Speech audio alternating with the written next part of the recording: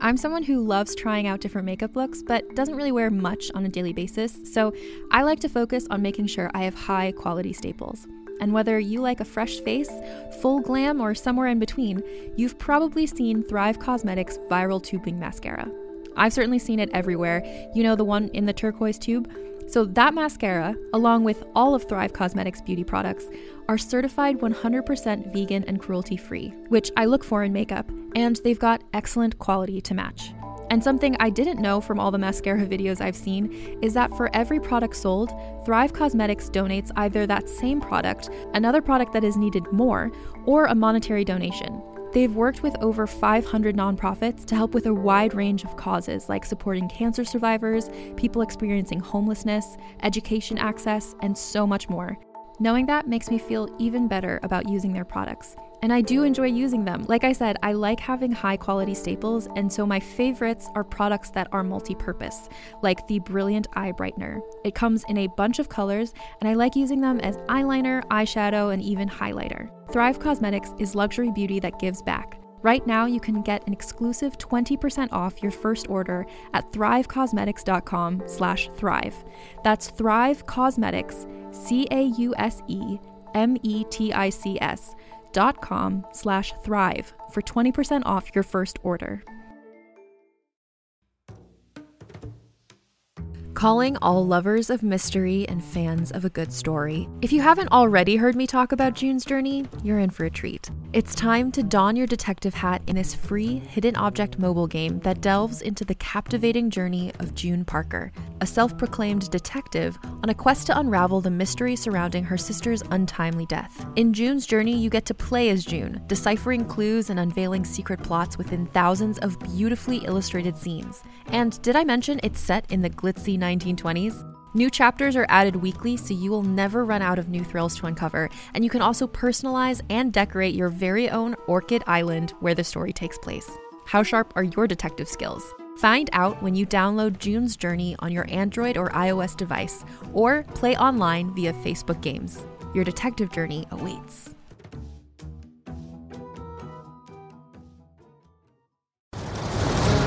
It's time for the Lifewriting Podcast with your hosts, authors and screenwriters Stephen Barnes and Tananarive Due. All about creating the project of your dreams while living a balanced artist life. Be the hero or heroine of your own story. Sponsored by LifewritingPremium.com. Get ready to write for your life.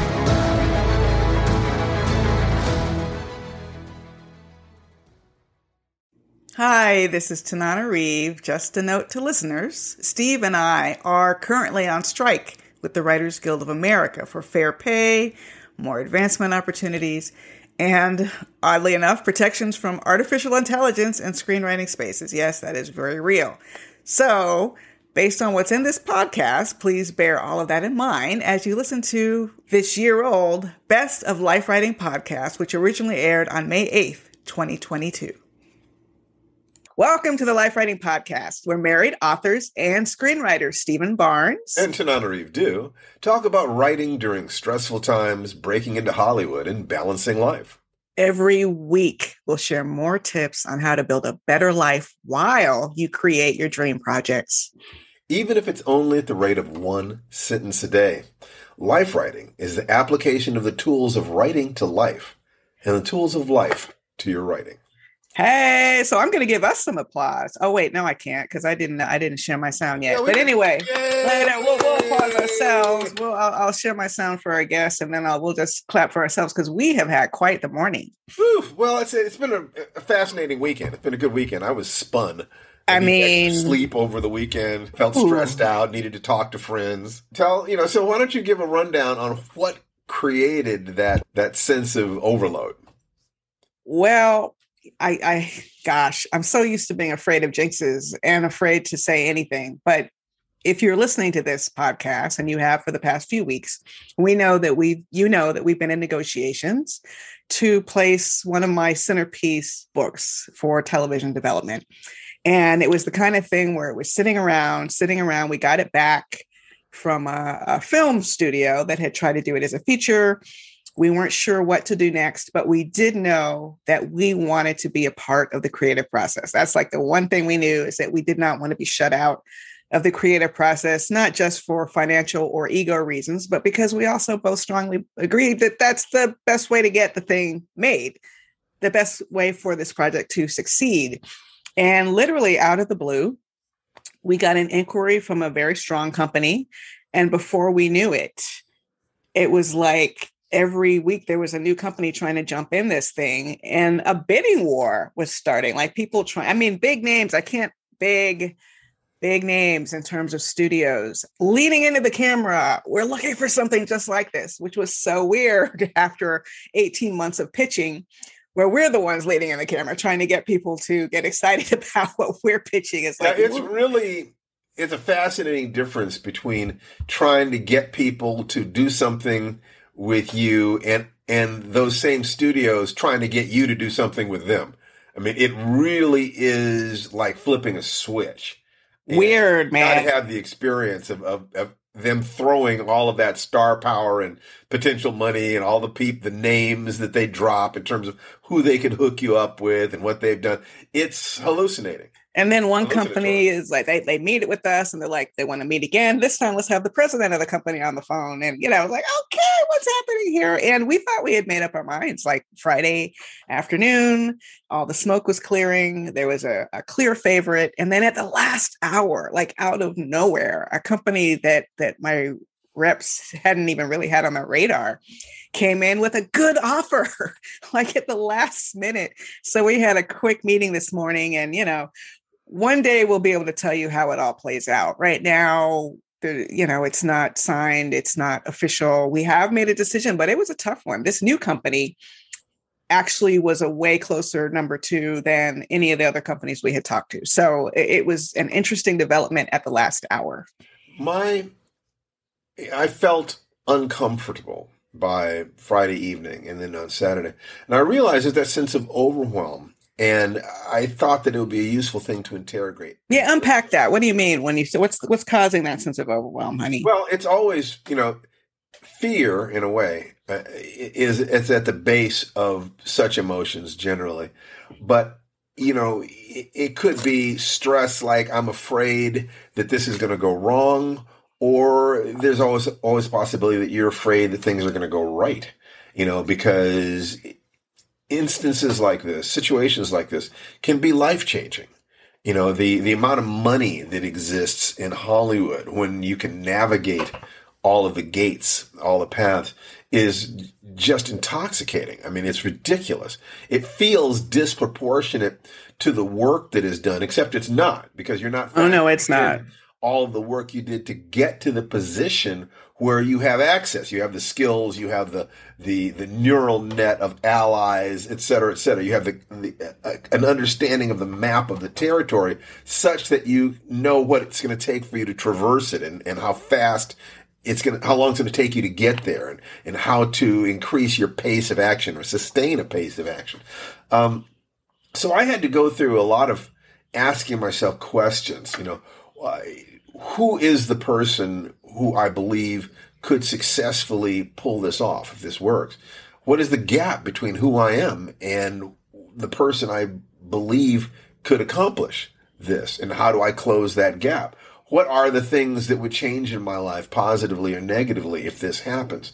Why is it that there is this sudden sense of disruption? What's the difference between this and the steps that came before? The conclusion I came to was that the work necessary to perform at this level has been done, but there is still discomfort. There is still, the awareness that, oh my God, we're actually opening the door that we've been trying to reach for decades. I mean, really, honestly, and listeners will know this, we talked about our first argument. Our first real argument as a couple was literally when we were trying to write an outline for this project, even before we got married. So we have been sitting with this one for a very long time. It might be useful to discuss, when we got married, one of the first things that we understood was the potential for unity, for corporate action, for the two of us as a team to accomplish things that neither of us could accomplish separately, or that it would be more fun or faster, to accomplish together.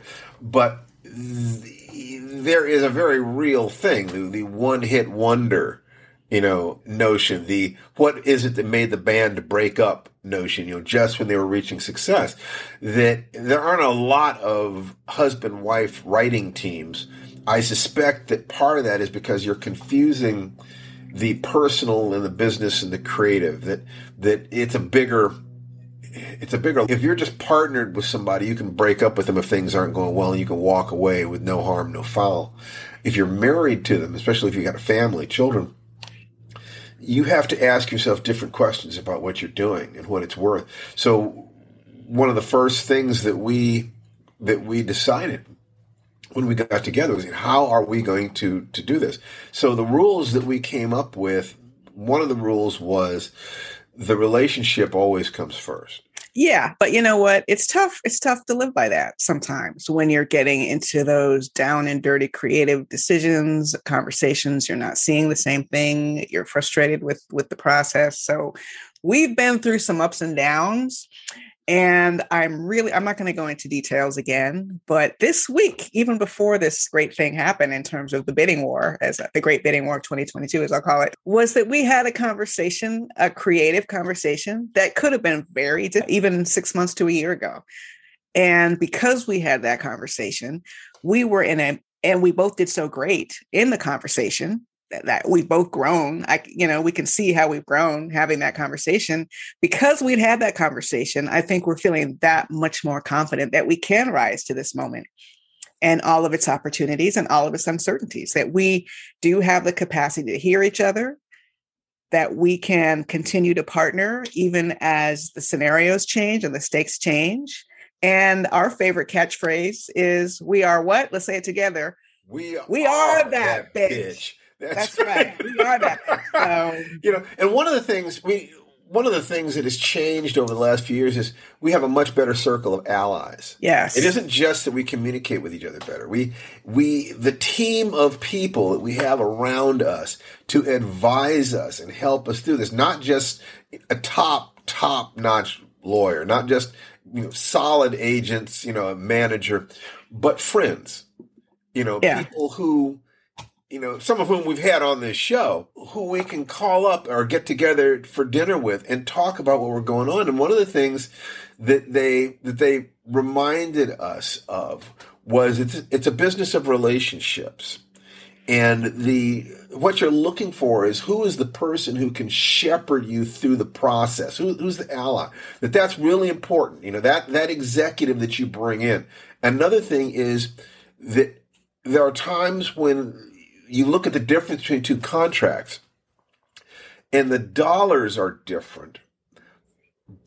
And the question you have to ask yourself is, do you trust yourself?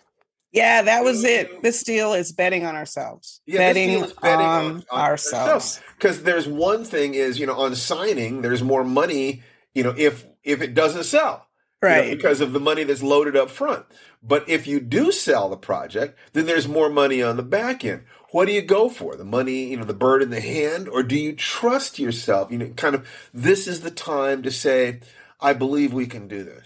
We've got this. Other people, the other deals, the other companies, we were trusting other people largely to take us through the process. And we had to kind of flinch at times about some of the choices they made and the ways they wanted to do things.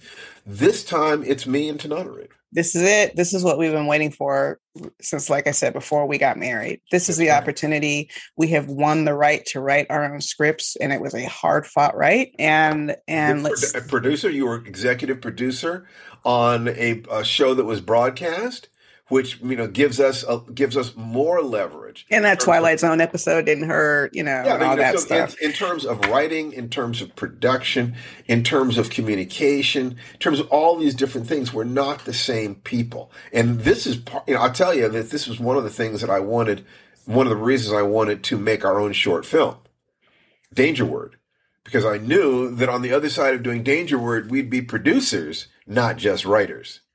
And right. That leads to other things. Yeah, and this is all so exciting, and I can't wait for us to bring in our guest who is in the green room, because she is also on a journey where she's doing very, very new and exciting things. And I can't wait for her to tell all about it. But before that, let me tell you a little bit about who our guest is. She is the editor of the magazine of fantasy and science fiction. She's also one of the writers tapped by Janelle Monáe, that's right, the Afrofuturism superstar, to participate in this really unique project called the Memory Librarian and Other Stories of the Dirty Computer, which is when Monáe and this cohort of writers are bringing Afrofuturism to life on the page. And I also was included with this guest in Tales from Wakanda, Black Panther Tales of Wakanda, edited by Jesse Holland, which again, that was where you brought in and you come up with a story. And I know she was very excited about that. We both were, but an award-winning writer, poet, and editor in her own right. 9 Bar Blues, Stories from an Ancient Future, came out in May 2020, first all-prose collection. And the author of 2 multi-genre hybrid collections called Sleeping Under the Tree of Life is the first one, and Shotgun Lullabies, okay? And also, I have to say, groundbreaking, absolutely groundbreaking, as the editor of Dark Matter, the first Black speculative fiction anthology. So please welcome the incredible Sheree Renée Thomas to the show. Come on in. Come on in. Yes, that's all for you.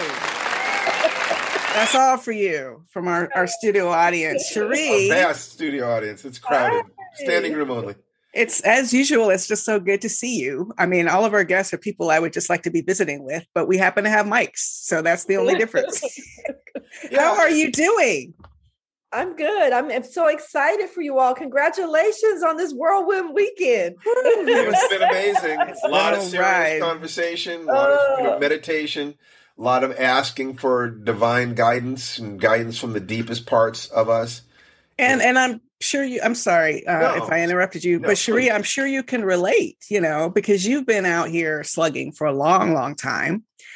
And you are undergoing a personal renaissance in your own life and career. I mean, it looks that way to me from the outside. I certainly hope that's how you're experiencing it, where you're having those moments where you get those calls or those invitations and you're like, what just happened? Have you been having those kinds of reactions? Can you discuss it? Oh, yeah. Yeah. It's been a series of this is not spam. This is not a mistake. Right?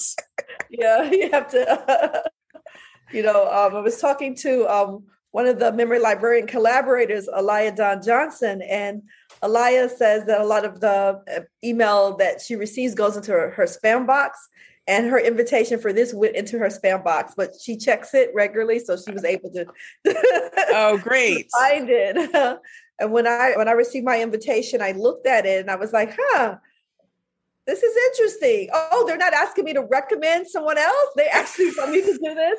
As an editor, you're usually the collaborative, coach. You're rounding up talent for projects. But this was one where they asked me to do it. So I was you, baby. Excited. Yeah. All you. Well, you deserve, and I know you're excited about Black Panther 2 and editing. I mean, how would you characterize this era of Afrofuturism? Oh, it's a reemergence. I mean, because it felt like you all have been writing and working for so very long. And, I was watching something that, Stephen was saying that at one point you lived across the street from Octavia Butler. Down the street. No, I was about 5 blocks away. Easy walking distance. Walking distance. So I know it's a long, long journey for many people. And so to me, we were super excited when in the 90s when we got on the scene. But this to me is a reemergence, because now it's a larger conversation. It's a more global conversation than it seemed to be at first. So, and multimedia. So yes. In the background there, that was the house where Octavia lived at that time. Yes. Yeah. People can't see it, but he just put it up on his screen. I'll do the walkthrough. But I wanted to make sure, you have a unique opportunity. This is the first time we've had the editor of a magazine on here. And the process that we discuss with people, that we teach with people about writing, involves writing short stories. We feel it is the most efficient way of crossing the line from being an unknown and unpublished writer to being published. That stop before you try to do a full book, or certainly try to get into Hollywood. Unless you live here and have good connections, that's tough. But selling short stories, you have specialized knowledge about what an editor is looking for that would allow a newbie writer to get into the field. If you could talk about, what rules do you suggest for people who are trying to break into writing? Because that's the beginning of all this. All these things that are happening with you, all the things that are happening with us, it begins with writing, and writing something that somebody will want to give you money for. Mm. So talk to us a little bit about the editor's eye in terms of the business of what are you looking for? How can people optimize their chances of success with somebody like you? For short stories, which is the area that's my joy and the lane that I love probably the most, if you're trying to submit your work to a particular publication, it is critical that you read the publication. I know that writers are very special and you must have a very strong ego and confidence while also being very vulnerable at the same time and developing a thick skin. So a lot of times people think, well, if my writing is good, it doesn't matter if I've read the magazine because they're just going to like it because it's good. But each publication has its own audience and aesthetic, and it has its own history. The Magazine of Fantasy and Science Fiction will be 73 years old this October. And so that legacy has changed over the years of the different editors that they've had. And I'm the 10th editor. I'm the second woman and the first person of color, period. The only black woman. So my aesthetic is not going to be the same as Charlie Finley's was, or the same as Chris, or, our publisher, Gordon Van Gelder, or Ed Furman, who is still, reading and alive on the planet with us, right? Watching his legacy continue to grow and so on. So you have to read what you are trying to be a part of. In some cases, you won't know because it's a call for submissions, like an anthology, and it's just a theme. And then you're just, you dive in, lean into who you are, what makes your voice special, and what you think will make a story that will stand out for readers. You know what I mean? If it's a water anthology, everybody and their mom's going to send a mermaid story, right? So if you're going to do that, then make sure yours is one that no one's ever read before, or lean into something different than that. For FNSF, the most important thing, I think, is for you to find out what makes me tick. And I'm still exploring that too as an editor, having only been an editor of the publication officially for 1 year, right? I have editorials where I talk about it. You can follow the magazine. I don't write a lot of personal stuff on the magazine. Most of my personal stuff is on my personal account. But be aware, I'm a Black woman with, grown Black children in the world. So I'm not always writing about science fiction and fantasy. That's not my timeline all the time. I'm interested in the world that we live in. And so I'm always engaging with that. I'm Southern. So find the publication, read it, see if it's a good fit for you. Because it may not be, you might not like the status of a publication, you might like the reach of it, but does it really fit what you're trying to do, right? So think about that. You can shop from anywhere doing pretty much anything. You might shop while working, eating, or even listening to this podcast. And however you shop, we all know and love the thrill of the hunt. But do you also know how to get the thrill of the best deals? Because Rakuten shoppers do. With Rakuten, they get the deals they love with the most savings and cash back. And you can get it too. Start getting cash back at your favorite stores like Sephora, Nike, and even Expedia if you're looking to get some travel in. And getting cash back doesn't mean you have to miss out on sales because those can just be stacked right on top. It's easy to use and based on a simple idea.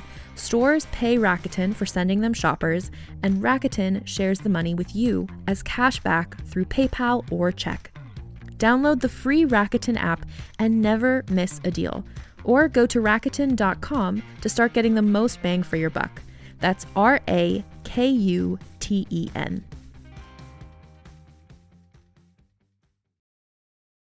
Another day is here, and you're ready for it. What to wear? Check. Breakfast, lunch, and dinner? Check. Planning for what's next and how to save for it? That's where Bank of America can help. For your financial to-dos, Bank of America has experts ready to help get you closer to your goals. Get started at one of our local financial centers or 24/7 in our mobile banking app. Find a location near you at bankofamerica.com/talktous. What would you like the power to do?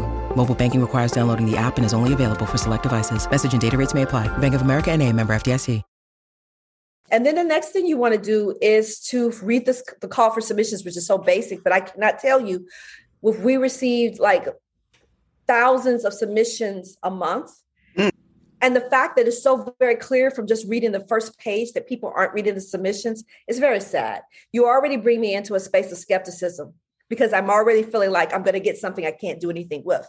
And at this point, when I have 1,500 submissions coming in and I have a group of readers, but we still got to go through all of these submissions and I've got to look at everything to see what I want to actually, ask to be rewritten or see if I want to actually acquire. I'm still reading all of this stuff. You're just making it easier for me to send you a rejection letter, a form rejection letter at that, right? Let me ask. Oh, I'm sorry. That is great. And I'm hanging on your every word. And I hope the listeners are too. Those of you who are submitting stories, you've been there a year, but knowing you, I have a feeling that in that year, you have already accomplished something that you are super proud of. Can you just tell me something that pops up for you that you're proud of, even in the short time you've been there? Oh my gosh, I hadn't even had time to think about that because it never ends. The submissions never end. But no matter what's happening, I'm reading submissions and producing the magazine. But I know you're opening doors for a lot of writers. Yeah, I think we probably have had the most diverse issues of FNSF in their entire history. I think that's probably happened. And when I say diverse, I mean intergenerational. I mean countries from around the world, and I mean women. And I mean, people of color and Black writers in particular. I think my May-June issue last year was probably the Blackest issue they ever had, from page 1 to page last. And it was, excellent, I have to say. So my whole goal is just to show that you can do a wonderful magazine and not necessarily be, every veteran of the world. It doesn't have to always be writers who we've already known, for 40, 50 years. You can also take a chance on new voices, and their work can stand up just as strongly next to the writers we already love and cherish. So I've been just trying to create more opportunities, professional opportunities, because when you publish with FNSF, it is a professional market. It has an impact not only on your writer's fee that you receive, but also on your ability to join the Writers Guilds. You have an opportunity to join the Science Fiction Writers Association. You have an opportunity to join Horror Writers of America and other publications based on it being that market. So opening that door up for more writers who might not have that opportunity, or it might take them a very long time to have that opportunity. I'm pretty excited about that. Might not have dreamed of it. Yeah. One of the debates right now is around the term woke. That there are people, the puppies, as they're often referred to, who have an objection to the changing nature of science fiction in the sense of being interested in different social aspects than during the golden age of science fiction, which is generally when somebody was 12. What do you think about that debate, and how do you address it in your own choices? When you use that term woke in the way that it was not designed to be used, you're already telling me something about you. And it might not be something you want to tell me, but you've already told me something about it. What does it tell? My husband says you basically call it, it's basically using the N word without using the N word. It's like a very slick, trick of semantics where you are letting us know a lot about what you value and what you don't value, right? So if to represent the actual world that we live on, in which actually whiteness is a minority on the planet Earth, and there are so many other cultures, which are mostly Black and brown, to be honest, right? Then you're telling me that you are invested in not necessarily realism. You're invested in a fantasy of that doesn't really serve our art, right? If you put on blinders to all the other wonderful contributions that are being made in the world from other people, and if we're just talking about America and just America in particular, of course, we have submissions from around the world and published people from around the world. But if we're just talking about America, you're losing so much of the beauty of storytelling that's a part of our culture as a nation. And they're trying to I love that.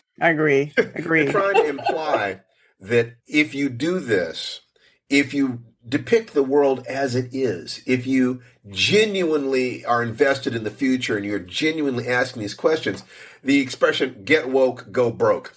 They're trying to convince people that nobody wants this. Nobody wants reality. Nobody wants the world to be represented as it actually is.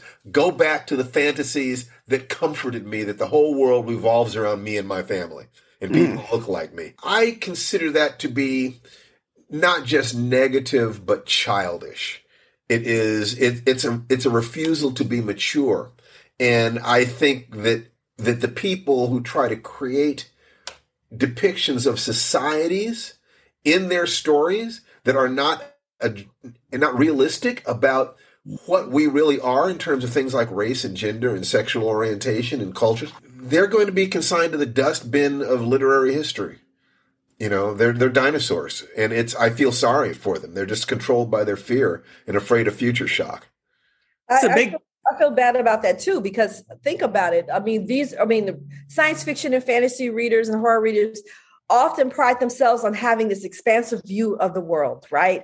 And they pat themselves on the back at conferences and things on being, more, evolved than some other parts of society, because they have this connection to the imagination and they're very deeply rooted in that. But if you can't imagine the world that we actually live in right now, and you can't extrapolate that into a future, and you don't feel secure in that, it actually, fills you with fear.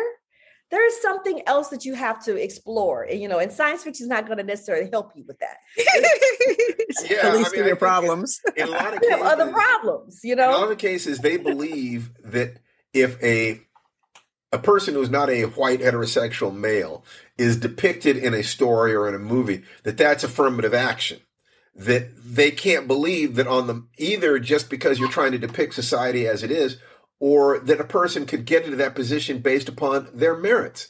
The notion that you got your job because of your merits, anyone who's going to say, well, they're just trying to be woke, is saying that you couldn't have done that without that. But they're also not looking at all of the white males that were in that position, and they're not saying that those people were hired because of a form of affirmative action. Mm-hmm. They all earned it. But if you don't look that way, then it has to be because somebody is making a political point.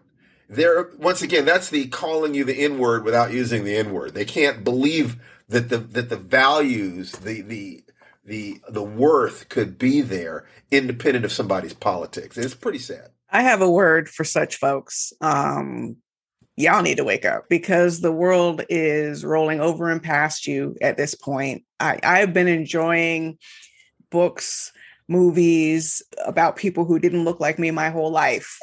Right. and it's a thing. It's actually a thing. It's a thing that you can do and expand our vision of what the country and world look like to something that is not, as Sheree put it so well, a fantasy. It's not get woke, go broke, but stay asleep, be a creep.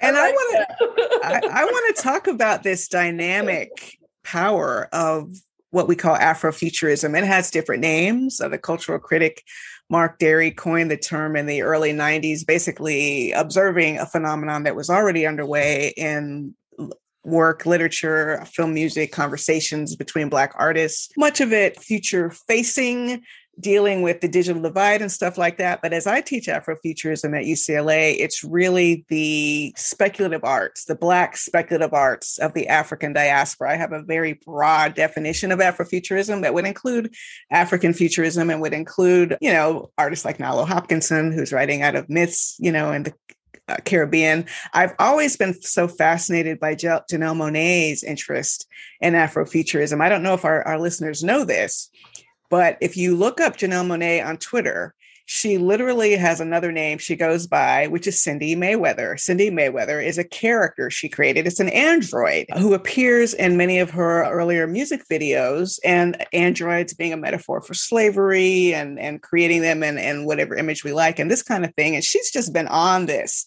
She has been on this throughout her career. I teach her, obviously, in my Afrofuturism class, but I was so excited that this book, The Memory Librarian, is out now because I teach Dirty Computer. If you haven't seen Dirty Computer, it's free and it's available on YouTube, and just watch it. It has a great music and a interstitial storytelling. But tell me about meeting her, what she was like, what the vision of this project is. What's it like to be a part of it? Because I follow you on Instagram, so I know you were just at a publicity event.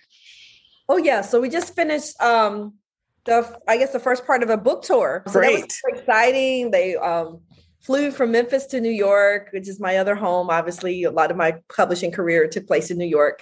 I raised my eldest here, definitely, for sure. And my youngest and I went back to Memphis at some point. But we had our first event at the Brooklyn Academy of Music, which was wonderful. There were 1,300 people there. They already had their books. It was just amazing. I don't think I've ever stood in front of a reading audience that was that large. So that was amazing. I was very nervous. Danny Lore was there. There are 5 collaborators with Janelle Monáe. So there is Aliyah Don Johnson, who wrote The Memory Librarian.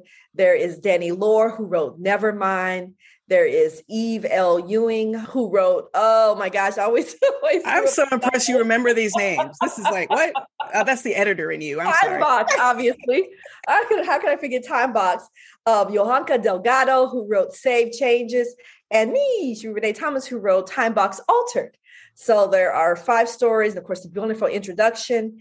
And it was just amazing. I kept looking up, and the lights made me nervous. And then I kept seeing the balcony, and it was like, oh, there are people up at the top. There are people at the top. And I've been. How many people were there total? Yeah. 1,300? 1,300 people. That's great. The first event. And I think the Washington, D.C. one was sold out as well. And then there was Atlanta events and Chicago. We'd love to have all you guys on the podcast. Hey, how about that? We'd love to do a show I think they would love that. around this project. Put a bug in their ear. We can make busy, but we can make a little bit of room for Janelle if she's willing to work with us on that. But what? Reach out to the Wonderland team. I'll get you in touch with Kyle Dargan, our wonderful editorial director, who coordinated all of us during the pandemic through the Zooms and everything. Janelle was wonderful to me, and it's very cool because you already know, like you said, she's a lifelong science fiction fan, and that was another thing. It kind of struck me was that, when you're out here, you're doing your work. I mean, I know you all have encountered your fans many, many, many times. And Nana Reed knows my mom loves your work. But you don't know who else might be fans of your work, right? And you don't know who else in other spheres who have your books on their shelves as well.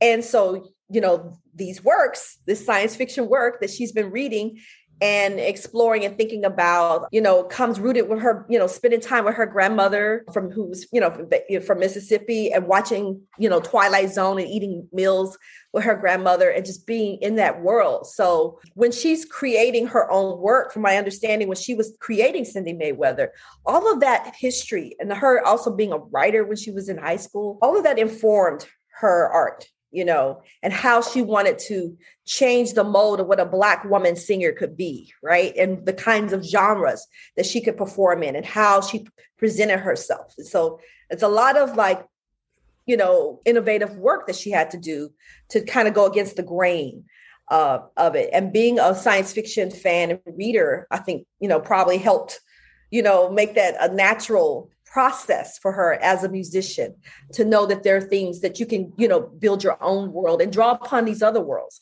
German Impressionism and, the concept of the robot and, and to bring in, Metropolis. She named her first album, Metropolis, after the 1920s. I forget the director, but Fritz Lee.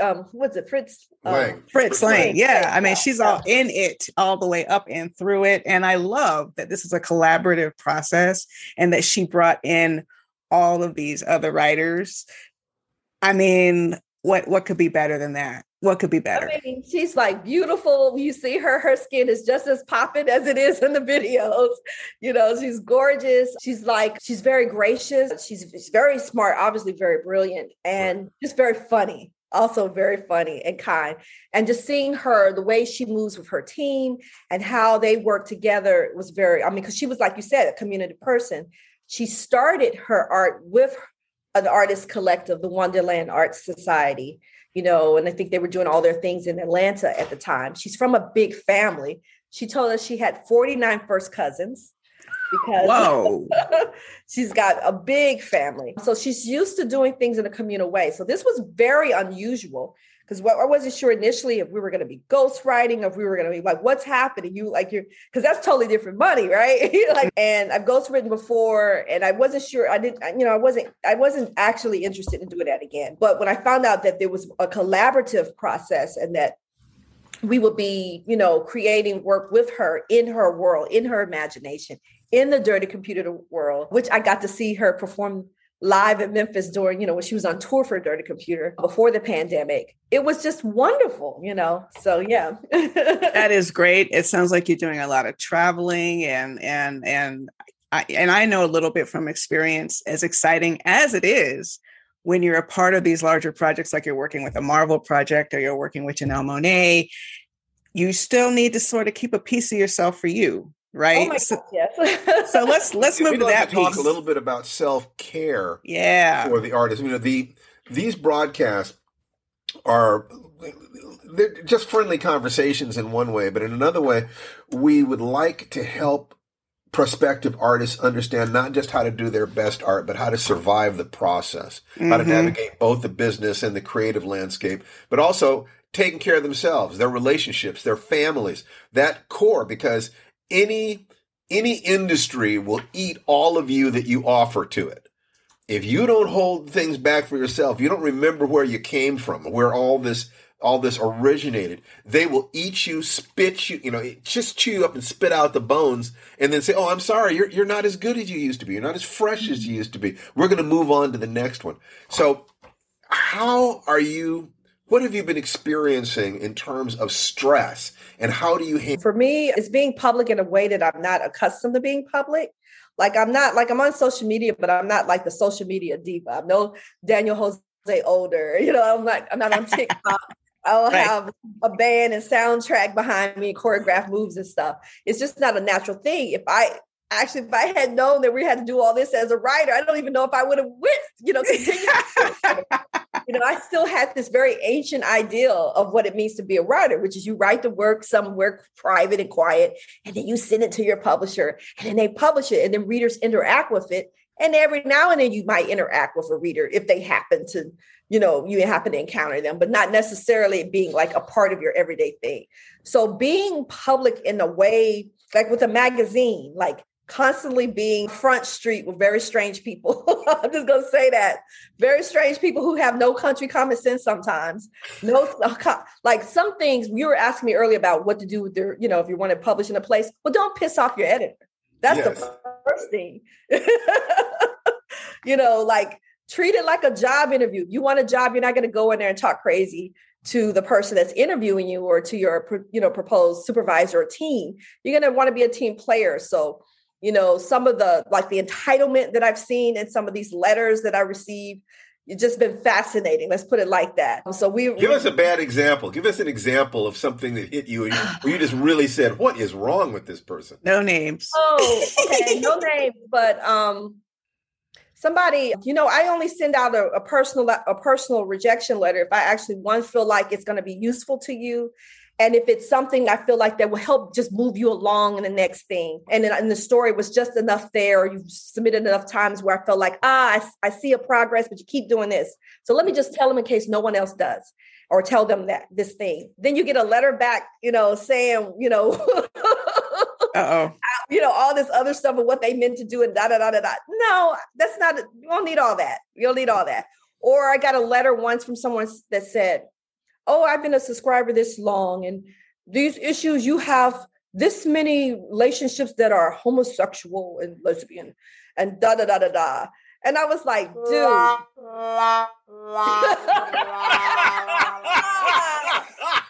Don't do it. Don't do it. Oh, wait, I didn't mean to see. I ruined it. I did it twice. I read this letter and then they're like, but I don't mean no harm. And I'm not homophobic. I was I said, let me ask you to do something. When you can go back and look at the 72 years of publishing and count how many cis, heterosexual relationships that are explored in the stories. And that number is somehow less than the number of stories that you've just read. then we can have a conversation. Oh my but otherwise, keep this foolishness out my box. Like, I'm just not there for that. The other thing is people, like, they have a sense that I just arrived from the sky, dropped from the moon into the community, and not a sense that I became a part of fandom and science fiction the way that they did.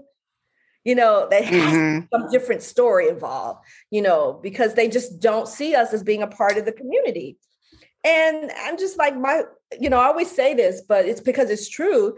My family has at least contributed to one tiny King family vacation at some point in his career with the volume of books that we published over the years. We are part of that invisible bottom line, So, postal workers or whatever might not be able to take off time to go to a big world convention and spend thousands of dollars with their entire family to go there and be present so you can see that Black people are part of fandom. Right. But we're at home buying those books. You know what I'm saying? Talking to each other, watching. Yeah. So I'd like to make sure that we get a little specificity. When you feel overwhelmed, when you feel like all of this media stuff is knocking you off center, how do you get back on track? What's your go-to? If you had 3 suggestions for this is how I keep from going insane or getting sick, what are they? I've been better at shutting off the computer, like just shutting it off. Like, I'm not getting notifications from Twitter or IG. I'm not getting emails, especially if this is the weekend. Good luck to you. I will see you on Monday or what have you. That's been very hard because it's not how I've operated before, but I've had to do it just to feel like I'm not, a rat in a wheel. I have a wonderful husband who's also a writer. So he completes. What's his name? Tell us his name. Oh, Danny and Daryl Jerry. Yay. What's his most recent project? So we can just kind of give him a little shout out. Oh, he has a story coming out in Africa Risen. Good. A new era of speculative fiction. I'm in there. A story in the Black Panther Tales of Wakanda. Okay. Yeah. And he's got a little chapbook that came out in Third Man Books in the Librarian machine that's in their new UK store in London. What's the title? Oh, I think it's Scars and Bars. Okay. Boy with the Golden Arm. Okay. Great. Yeah. I love writing couples. That's wonderful. So you have like model. Make sure you have a date night. You have date nights, mutual, giving back rubs, watching movies and popping popcorn together, playing with each other's toes. Absolutely. Walking, being in the fresh air together, watching crazy movies. Yes. What's your favorite crazy movie that always gets you feeling like you? Oh, well, I always laugh my ass off when I watch The Thing. I don't know. The Thing? Absolutely. The Thing? Is it funny? John Carpenter? Yes. It's funny? Wait. No, but I like it. It's funny parts in it. It's insane. And I couldn't believe, I only found out recently that the critics didn't like it. Like, I didn't know. I thought it was it was not successful when it first came out. Yeah, they don't know. No idea. It took time. Yeah. Wow. I love that movie. It was ahead of its time. And speaking of ahead of its time, if I may segue, I want to go back, right? I want to go back to Dark Matter, which came out in 2000. And it was the first, as far as I know, Black speculative fiction anthology. And you can talk more about it. But I remember Steve and I having a conversation with Octavia Butler when we were at her house.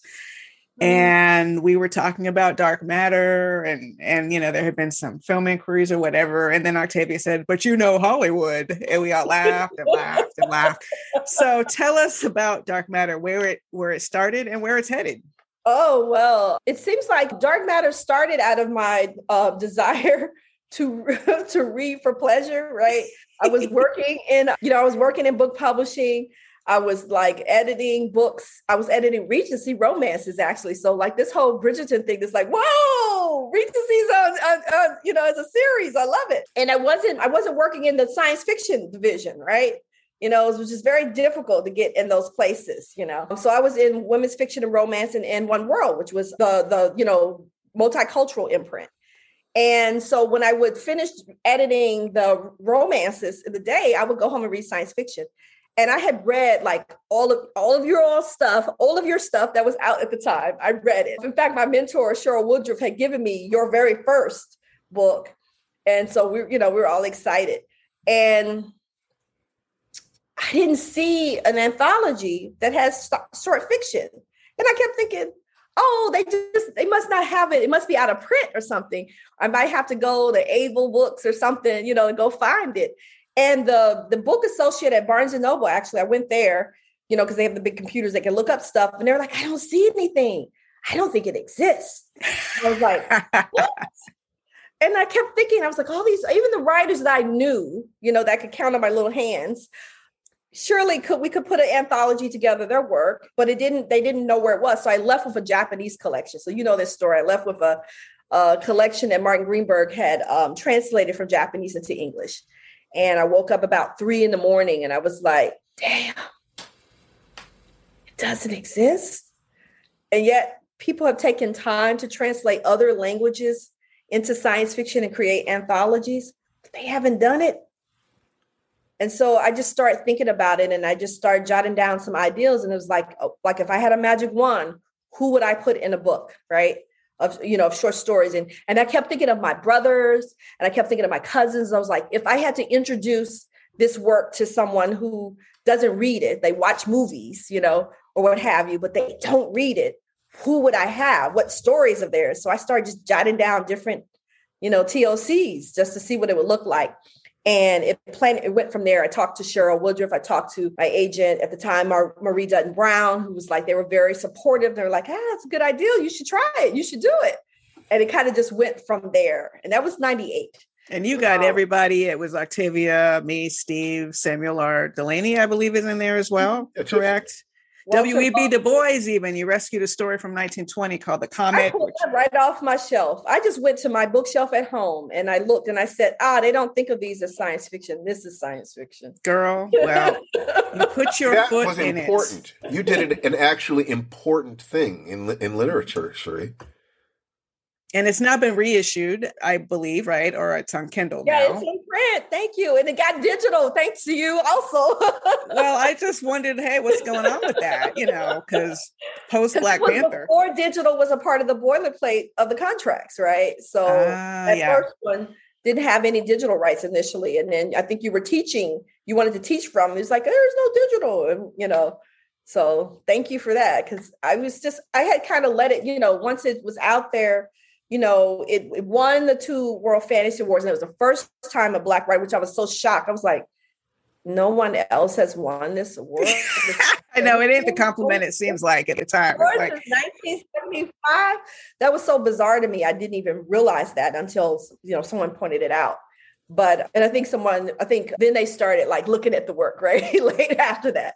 But it was just a lot. It's constantly being reintroduced to new audiences. So that's wonderful and also to hear from people who will say either they're doing their dissertation on Afrofuturism or doing dissertation on some of the writers. And it was one of the first books where they saw their work or they, had an idea of what it was that they were writing to. We have some indirect love stories in the sense that I found out that one of the writers in the first collection, Pam Knowles, had a wonderful blog, right? That one of the columns that they wrote talked about, being a fan of science fiction and, and their parents trying to steer them away from it because of, fearing that they would be impacted by racism and that kind of thing, and writing about that experience of seeing the first Star Wars movie and feeling kind of like not seen, like it was very whitewashed, right? Yeah, there were no Black faces in Star Wars, the original Star Wars. So yeah. And finding out that Matt Ruff, who wrote Lovecraft Country, read Pam's blog because they were in dark matter, saw that planted a seed, and then some other experience that they had in college with the Green Book, being introduced to the concept of the Green Book guide to, where you can go travel as a Black person in America without. So wait a minute. Getting killed. Planted the seed for him to write Lovecraft Country, the novel. So you're saying you I created Lovecraft Country? Yeah. No. I'm saying, damn, no. No, I'm kidding. But you gave her that leg up. Anyway, it's also interconnected. Yeah, it was just kind of this community was building and people were talking. We've had Pulitzer Prize winner, like, National Book Award finalists and winners. Honorée Fanon Jeffers, her very first short story, I published it in Dark Matter. And now she's like the queen of literature. Huge. With the love songs of W.E.B. Du Bois. Oh, yes. It's right next to the W.E.B. Du Bois story. Look at those seeds. That's amazing. Amiri Baraka, gave us a blessing for his story of Ishmael Reed, who was very, very important to me as a poet, as a writer, particularly with Mumbo Jumbo and Yellow Radio Broke Down and those kinds of books. All of those things really influenced me as a writer. Henry Dumas, having his work in there, thanks to Eugene Redman and his widow, Mrs. Dumas. A lot of, it was just a lot. And to see what these writers have been able to do in their careers over the years has been really wonderful. What are you working on right now? What's next for you? What's next for Sheree that is just for your heart? What are you doing? Oh, well, I'm working on a project that's just for me. Another project that I just wrote that I put all of my spirit in it is the Black Panther novel that's coming out this year. Yeah. So, what's it called? Let's plug it. It's called Panther's Rage. Yeah. Ooh, Panther's Rage. He mad. Yeah. Panther's Rage. Rage. Origin story. It's like the first time he got his own arc in Marvel Comics. So very cool. So I got to reimagine that for the. When is that coming out? That's coming out this summer. So this summer. That's great. I wish you all the success in the world with that. I'm really excited about having you on here because, like I said, you're the first editor that we've had on, and what we've been doing with this thing called Lifewriting. It's the application of Joseph Campbell's model of the hero's journey to both writing stories, the process of writing stories, and the process of living life, so that what you learn about life fits into your stories, and what you do in your stories are actually working out problems that you actually care about in your life. So that first step of writing a short story, we'd say write one sentence a day, write 1 to 4 short stories a month, and then polish them and submit them. And if you will do that consciously, you can get on that path to learning your voice, what you do. So having you here and with what you just said, we're going to want to extract from the things you said, rules that can help people to succeed, making that first step, getting that first publication. Our primary program, the sponsor of our podcast, is the Lifewriting Premium system. It's a year of weekly prompts and lessons, where all we ask is if you will promise to write 1 sentence a day and watch one of these videos a week, we can get you on that process. So, T, say a little bit about that. Yeah, absolutely. This is all fantastic in terms of, especially the newer writers, absolutely pay attention to what Sheree is saying, know the marketplace. And if you're following the Lifewriting program of a sentence a day, you can write a short story a month, or you can write technically speaking, a novel a year, but you probably see the trick with the sentence a day is that our philosophy is it's much like eating potato chips. Once you do one, it's hard to stop. It's getting into the mood to write sometimes that holds us back from writing. And if we have a contract that we can't lie to ourselves and say we don't have time to write 1 sentence.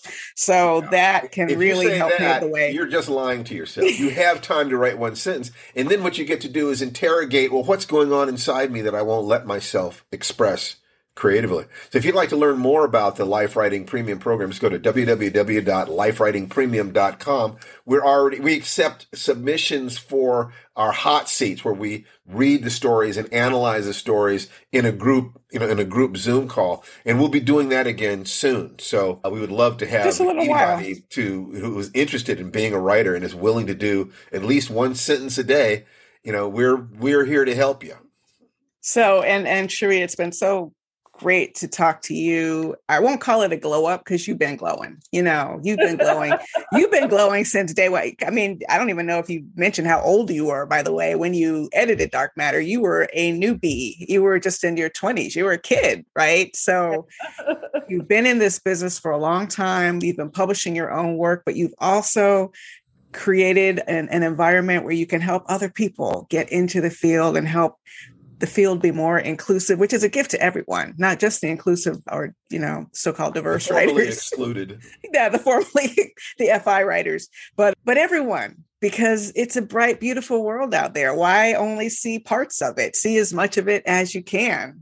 My hope for you is just that with all this excitement happening, you're still able to hear your sort of voices and write. Do you still love writing short stories yourself? You say that's your first. I still do. That's your home. Love it. I still love writing short stories, but I've noticed I've been creeping at the longer limbs, writing novelettes and novellas.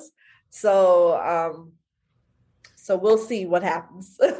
Yeah, well, and you've heard it from someone who's been in the field for a long time. When we say write short stories, it's not a remedial assignment. They're not easy to write by any means, but they just generally can take less time just because of pure length of the story. You don't have as much of yourself invested, so that if it gets rejected, it's not as much of a kick in the gut.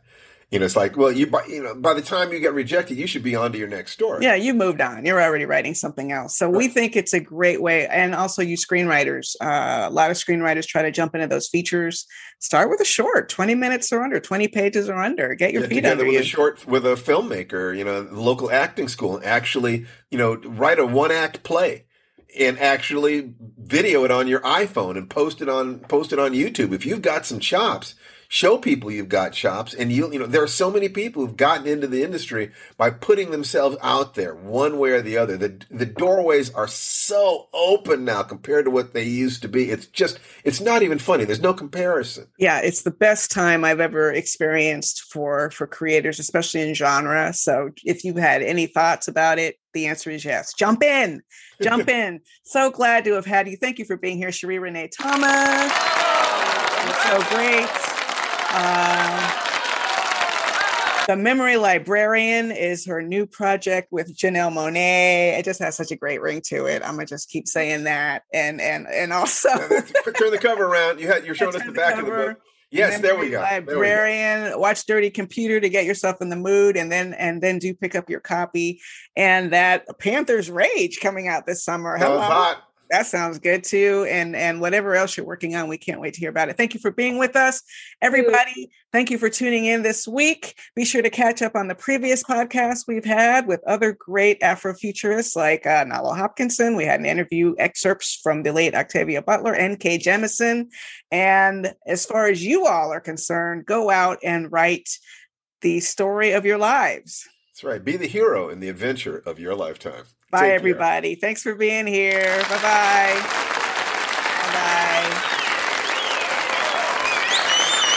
Bye-bye. You've been listening to the Lifewriting Podcast. Join us next time for more conversations about creating the project of your dreams. For more information, go to lifewritingpremium.com and get ready to write for your life.